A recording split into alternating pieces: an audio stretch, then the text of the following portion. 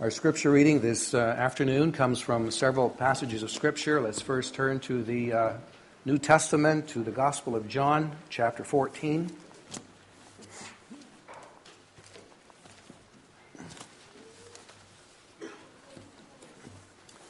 John 14, we read from verse 15 to 17, and then turning to chapter 15.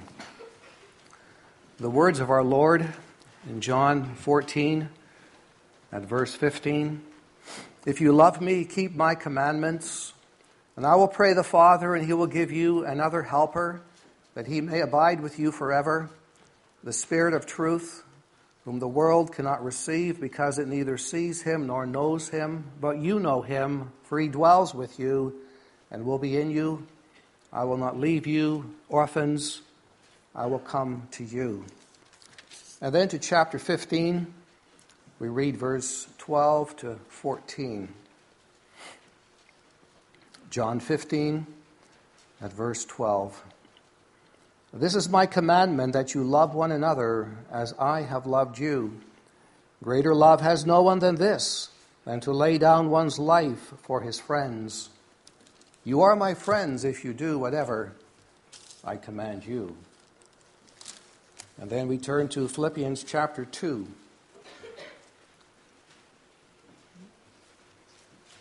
Philippians 2, reading at verse 12 to 16.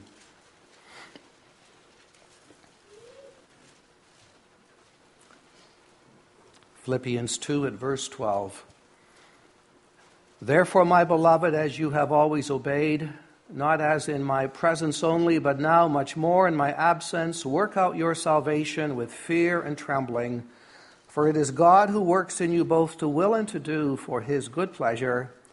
Do all things without complaining and disputing, that you may become blameless and harmless, children of God, without fault in the midst of a crooked and a perverse generation, among whom you shine as lights in the world, holding fast the word of life, so that I may rejoice in the day of Christ, that I have not run in vain or labored in vain."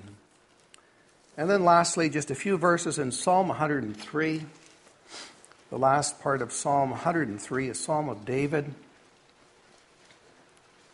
concerning the holy service of the angels in heaven that we are compared to in our Lord's Day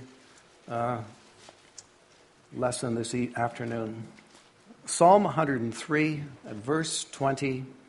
"Bless the Lord, you his angels, who excel in strength, who do his word, heeding the voice of his word. Bless the Lord, all you his hosts, you ministers of his who do his pleasure. Bless the Lord, all his works, and all places of his dominion. Bless the Lord, O my soul." Let us respond with singing from Psalm 100. We stand to sing from Psalm 100, verses 1, 2, and 4.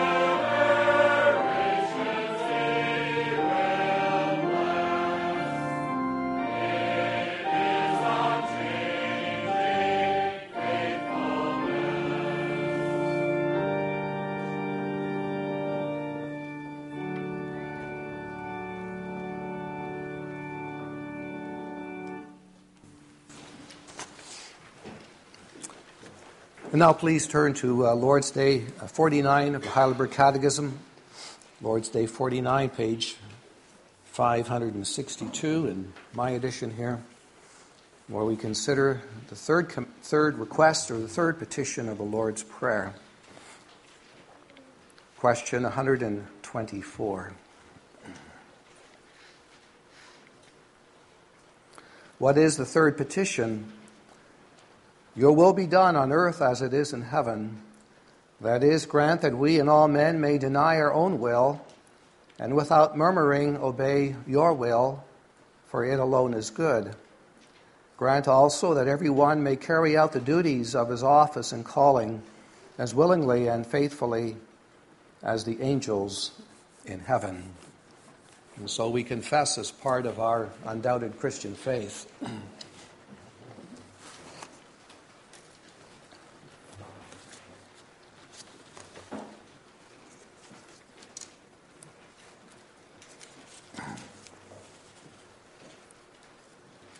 Dear congregation of our Lord Jesus Christ, the word or the title Lord we use quite often when we speak of the name of Jesus or of Christ the Messiah. We say so often, the Lord Jesus Christ.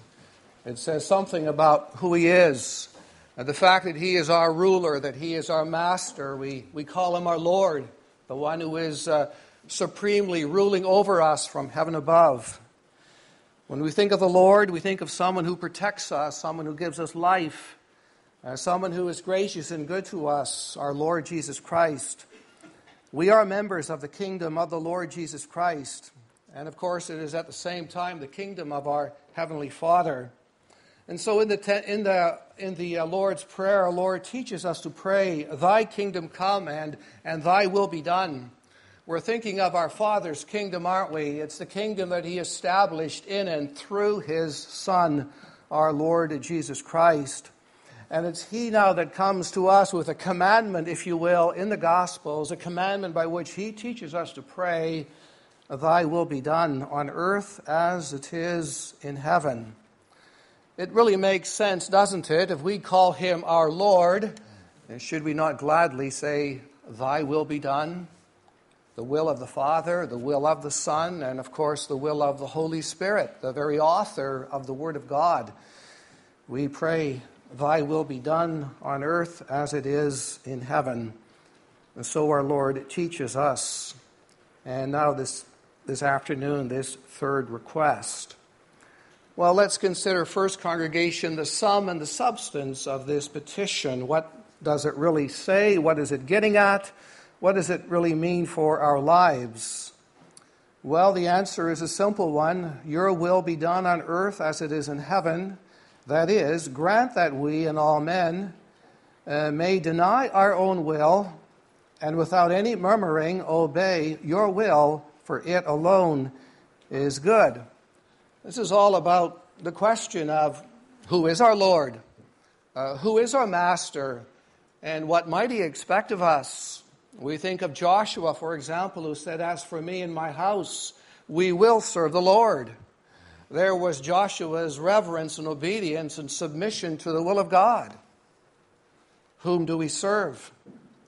As we gather together as believers to worship the Lord, we indeed commit ourselves to Him. Again, this afternoon, we commit ourselves to hearing His word and seeking to do His holy will. And is this not of the substance of our Christian faith? Our Christian faith has a lot of meat to it, if you will, a lot of substance, a lot of material. It's not just simply believing, but it's more. G.I. Williamson, a minister in the OPC, has written a very good commentary on the Heidelberg Catechism, and he says here on this Lord's Day, he says, it's right here that we see how God's kingdom comes. It's right here, he says. This is how we see His kingdom coming as believers are brought by the Spirit and the Word of God to the obedience of faith. To the obedience that comes with our faith in the Lord Jesus Christ. Our obedience, of course, does not save us. Only Christ does by His blood and Spirit.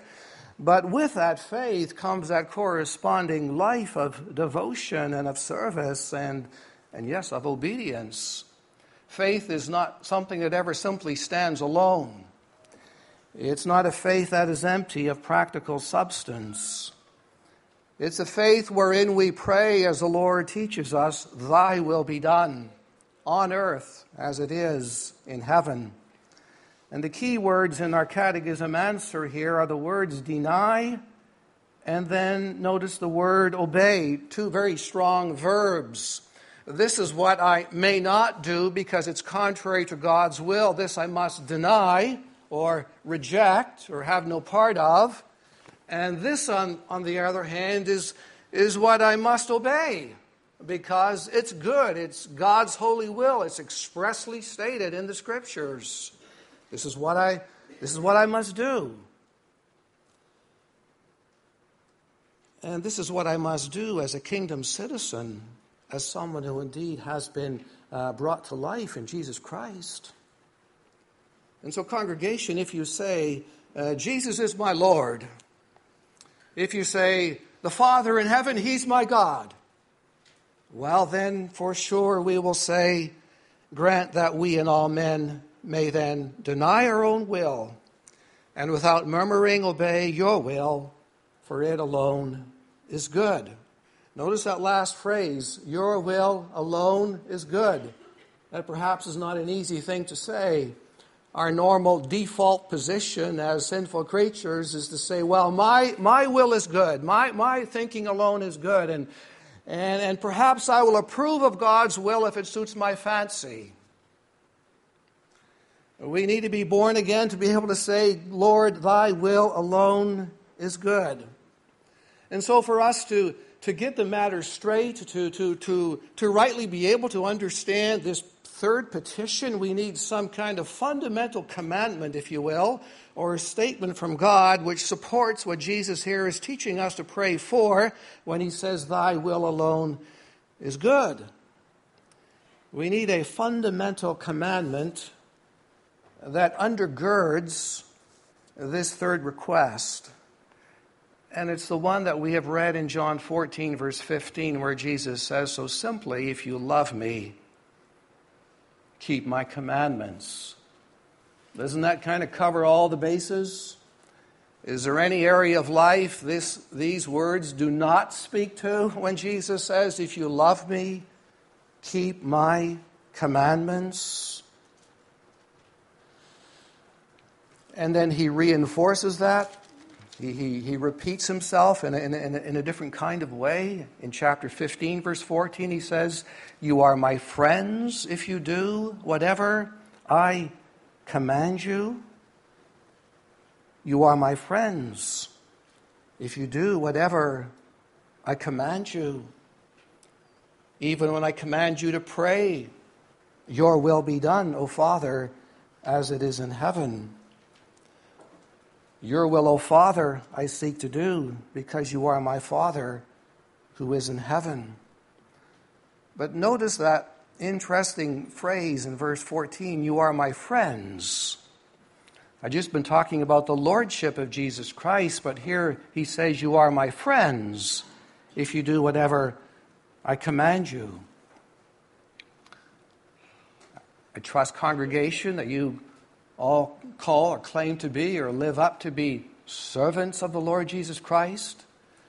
That means you would call him, therefore, your Lord. Servants are underneath their Lord. I trust and pray that you also would want to consider yourself friends of the Lord Jesus Christ too. If you are his servants, you call him Lord. And if he is your Lord, he calls you his friends. That's quite a marvelous thing for Jesus to call us his friends. That's heartwarming. That's consoling. Now, how is it that Jesus has become our friend? Our Lord too, but also our friend here. Well, he says in verse 13 of John 15, greater love has no one than this, than to lay down one's life for his friends. You are my friends if you do whatever I command you. Brothers and sisters, we know what Jesus Christ has done for us. We know that. We know our faith is not based on something that we have done, but what Jesus Christ has done. He has laid down his life for us, demonstrating he is our Lord, but also that he seeks to be our friend. Let's now kind of sum things up together. By believing on the Lord Jesus Christ, we indeed become members of his kingdom, and we come under his lordship. He gets to command us, but we also come under his friendship. And thus gladly, as my friend, as my Lord, I will very happily do his will, because he is my friend. He calls me that. And he is my Lord, and therefore, yes, what can I say or do but say, Lord, your will be done on earth as it is in heaven. And this is the obedience that comes with faith. The obedience of faith. And that's really what the sum and the substance of this third commandment is. It is that we pray to live in obedience to Jesus Christ. And we who are faithful prayers are those who also then practice what we pray. We often say preachers better practice what they preach, but we who pray have to practice what we pray. When we pray, thy will be done on earth as it is in heaven. Jesus simply says, if you love me, then keep my commandments. Pray this way and live this way. Well, secondly, let's look a bit more practically at what this sum and substance of the Lord's Prayer looks like. It's got to be practical. Let's first zero in on children, young children here. What would you say is God's primary will for you? When you pray, or when your mums and dads teach you to pray, thy will be done on earth as it is in heaven, what might be the first thing that ought to come to your mind as children? Well, Ephesians 6 verse 1, Paul says, children, obey your parents in the Lord, for this is right. And it is the first commandment with a promise that it might be well with you. Kids, this is God's will for you. This is how He teaches you to pray. When you pray, thy will be done. Pray that you might honor your father and your mother. The fifth commandment. Pray that you might obey all those in authority over you. When you do this first commandment that I lay upon you as children, God is saying to us, and you seek to be faithful to that prayer and that commandment, then guess what? Jesus calls you his friends. His friends. His Lord too, but this very special relationship of being a friend of Jesus. Well, what about servants and slaves or workers or laborers? What might be a fundamental aspect of God's will for you as you pray this third request? Ephesians 6:5, Paul says, servants, be obedient to those who are your masters, according to the flesh, with fear and trembling, in sincerity of heart, as to Christ, Paul says. In other words, workers, wage earners, as you live in obedience to your boss, those who are your superiors, as you do that, you're also expressing at the same time your obedience to Jesus Christ. See how the rule of Jesus Christ impacts the workplace? You're doing God's will as you obey those who are your masters. And as you do that, you show Jesus as your Lord. And Jesus gives you another reason for why he calls you his friends. Because you're doing his will in the workplace. One time, Roman soldiers came to Jesus and they said, what shall we do? And Jesus gave them 3 points. He said, first, do not intimidate anyone. Do not accuse anyone falsely. And be content with your wages.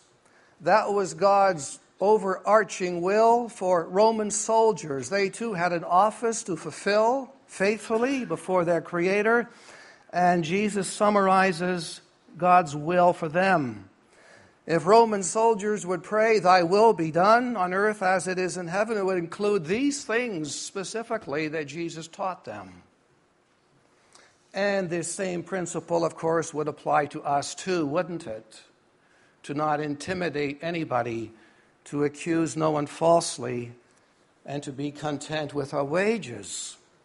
Jesus is teaching us about the fact we ought not to be greedy and to simply live for the big buck. He's teaching us some fundamental things about life here. Well, Jesus mentions another category of people. One time, tax collectors came to him and they asked Jesus, "Lord, what shall we do?" And Jesus' answer again was telling. He said to them, "Collect no more than what is appointed for you." This is God's will for tax collectors. If they want to be serious about being members of the kingdom of God and living under the lordship of Jesus Christ, then he says, collect no more than what has been appointed for you. And remember, that's what Zacchaeus had to learn. He was a tax collector, but he'd been ripping off people for a long, long time. He, of course, did not know the Lord. And, of course, God's will for him would have been that he should repent of his sins and believe on the Lord Jesus Christ. And by God's grace, that is what Zacchaeus did. But how was that faith now to impact his life? You see, there's substance to the faith that you have in Christ. And Jesus says then, collect no more than what is appointed for you. And as Zacchaeus also coming to faith in Christ would then receive from Jesus this heartwarming assurance, "Zacchaeus, you are my friend. You're my friend. My Lord, I'm your Lord, yes, but I'm your friend." This is how you also pray, "Thy will be done." I'm not going to cheat anybody anymore. And congregation, this is what this first or third request is all about, isn't it? Grant that we and all men may deny our own will, and without any murmuring obey your will, for it alone is good. Well, let's look at another situation. What is the will for God's people in His church? Well, so many things, of course, can be said. But here we're again looking at what it is to live under the authority of our Father and of our Lord Jesus Christ. In Hebrews 13 and 17, for God's people, the writer says, "Submit to those who rule over you and be in submission, for they watch out for your souls as those who must give an account." Consider that truth as you pray regularly, "Thy will be done on earth as it is in heaven." What might be God's will for the wives in the congregation? Wives, submit to your husbands as to the Lord. See again, the authority of Christ is front and center here, under whose lordship we live. What might be God's will for husbands? Husbands, love your wives as Christ loved the church and gave himself up for her. There's that statement again, like we have in John 15. Greater love has no one than this, than to lay down one's life for his friends. Jesus your Lord? Jesus your friend? I trust he is. If not, repent of your sin, that you might know him as your Lord who saves you, that you might have him as your friend, as your dearest companion to comfort you, direct you, and help you. Remember, he laid down his life for you. What is God's will for us? If we look very broadly at the government under which we must live, 1 Peter 2:13 says, "Therefore submit yourselves to every ordinance of man for the Lord's sake, whether to the king as supreme or to governors, as those who are sent by him for the punishment of evildoers. For this is the will of God," Peter says. Thy will be done also comes in this way as we live in obedience to those who rule over us. Here's one last example regarding God's will that we pray for, that would be done in our life by way of obedience. It's a different kind of or sort of piece of God's word. I refer to Galatians 5:22, where Paul says the fruit of the Spirit is love. You know, love never comes to us as an option in God's word, but it comes to us as a commandment. If you love me, keep my commandments. The fruit of the Spirit is love, it's joy, it's peace, it's long-suffering, it's kindness, it's goodness, it's faithfulness, it's gentleness, it's self-control. Against such there is no law. Now, these words don't sound like a commandment, but yet they come with the authority of the Holy Spirit as expressive of the will of God for us, that we bear these fruits of the Spirit by His grace. And it all flows out of this most fundamental commandment of all, John 14:15. If you love me, keep my commandments. And doesn't that mesh so perfectly with the third request? Grant that we and all men may deny our own will, and without any murmuring, obey your will, for it alone is good. In our translation of the catechism that we use in our church, instead of the word murmuring is the word backtalk. It's a rather strong word, but it has the same sense.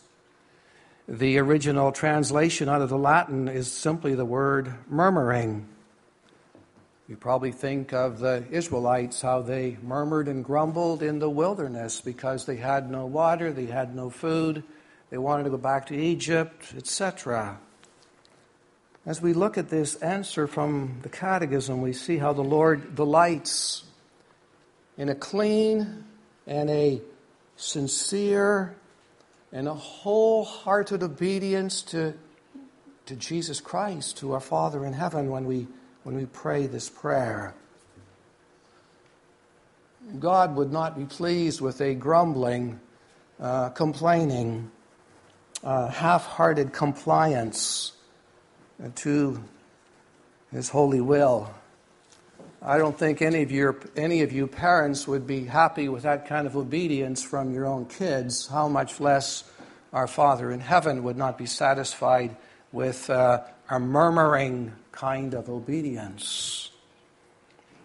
These things we are reminded of in Philippians chapter 2 at verse 14, where Paul says to the church, "Do all things without complaining and disputing, that you may become blameless and harmless, children of God, without fault in the midst of a crooked and a perverse generation, among whom you shine as lights in the world."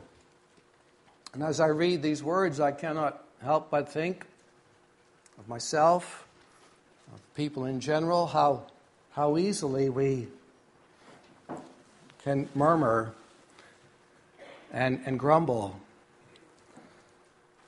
Do we ever need a Savior to wash us away the sin of grumbling and disputing and complaining?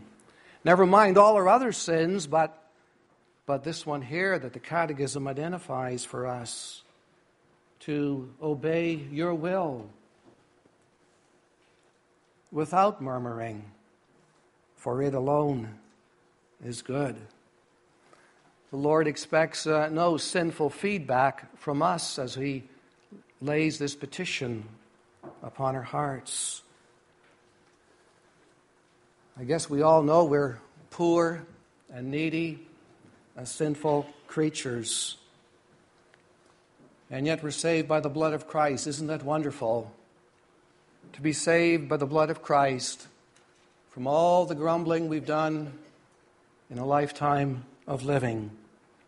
Saved by the blood and the Spirit of Jesus Christ from such sin as well when we repent. And as we realize our sinfulness, please remember, the goodness of God.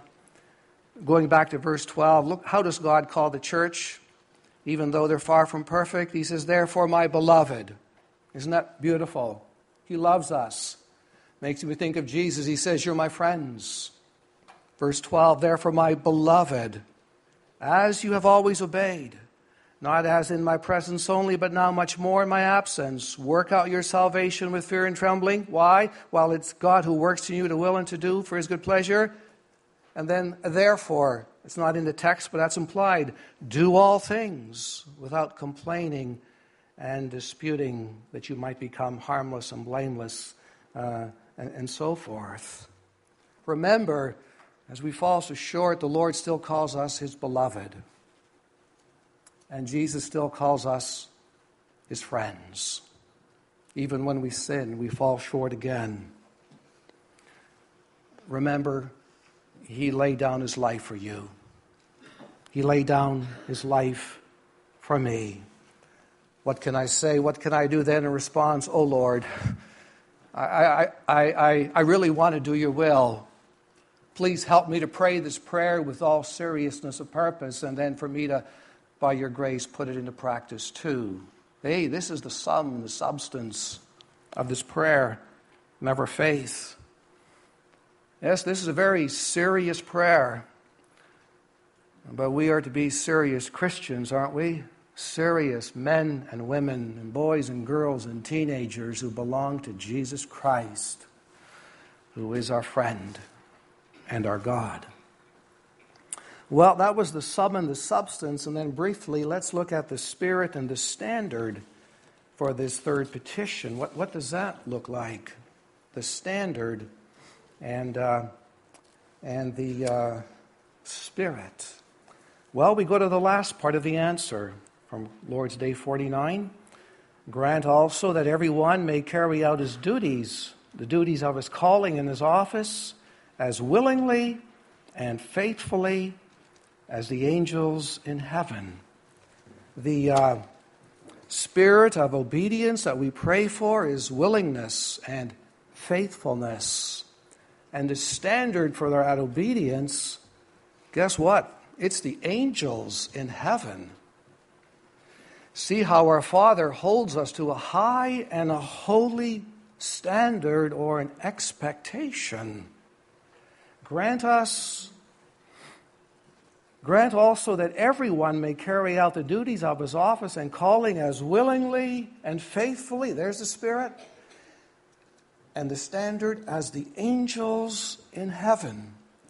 Where do we get that willing and faithful spirit or attitude from? Can we work that in ourselves? Of course not. We need the Holy Spirit for sure. And how does he fit into things or come into the picture? Well, our Lord promises him to us when he gives the command, if you love me, keep my commandments, and I will pray the Father, and he will give you another helper, capital H in our translation, a helper, that he may abide with you forever, the Spirit of truth, whom the world cannot receive, neither sees him nor knows him, but you know him, and he dwells with you, and he will be in you. Congregation, I sure need the help of the Holy Spirit in order to deny my own will and to obey God's will without any murmuring. I need the Holy Spirit's help. And to do my work, whether I'm a minister or a plumber, it makes no difference, but to do my work in a faithful and in a willing manner, I need the Holy Spirit. I need the helper. I can't look for help within myself or believe in myself to get through and to be faithful. Jesus promises us the helper. How in the world could a catechism ever compare us to the holy angels to live as faithfully and willingly as they do on our own strength? Forget it. We need the helper. We need the helper, the Holy Spirit.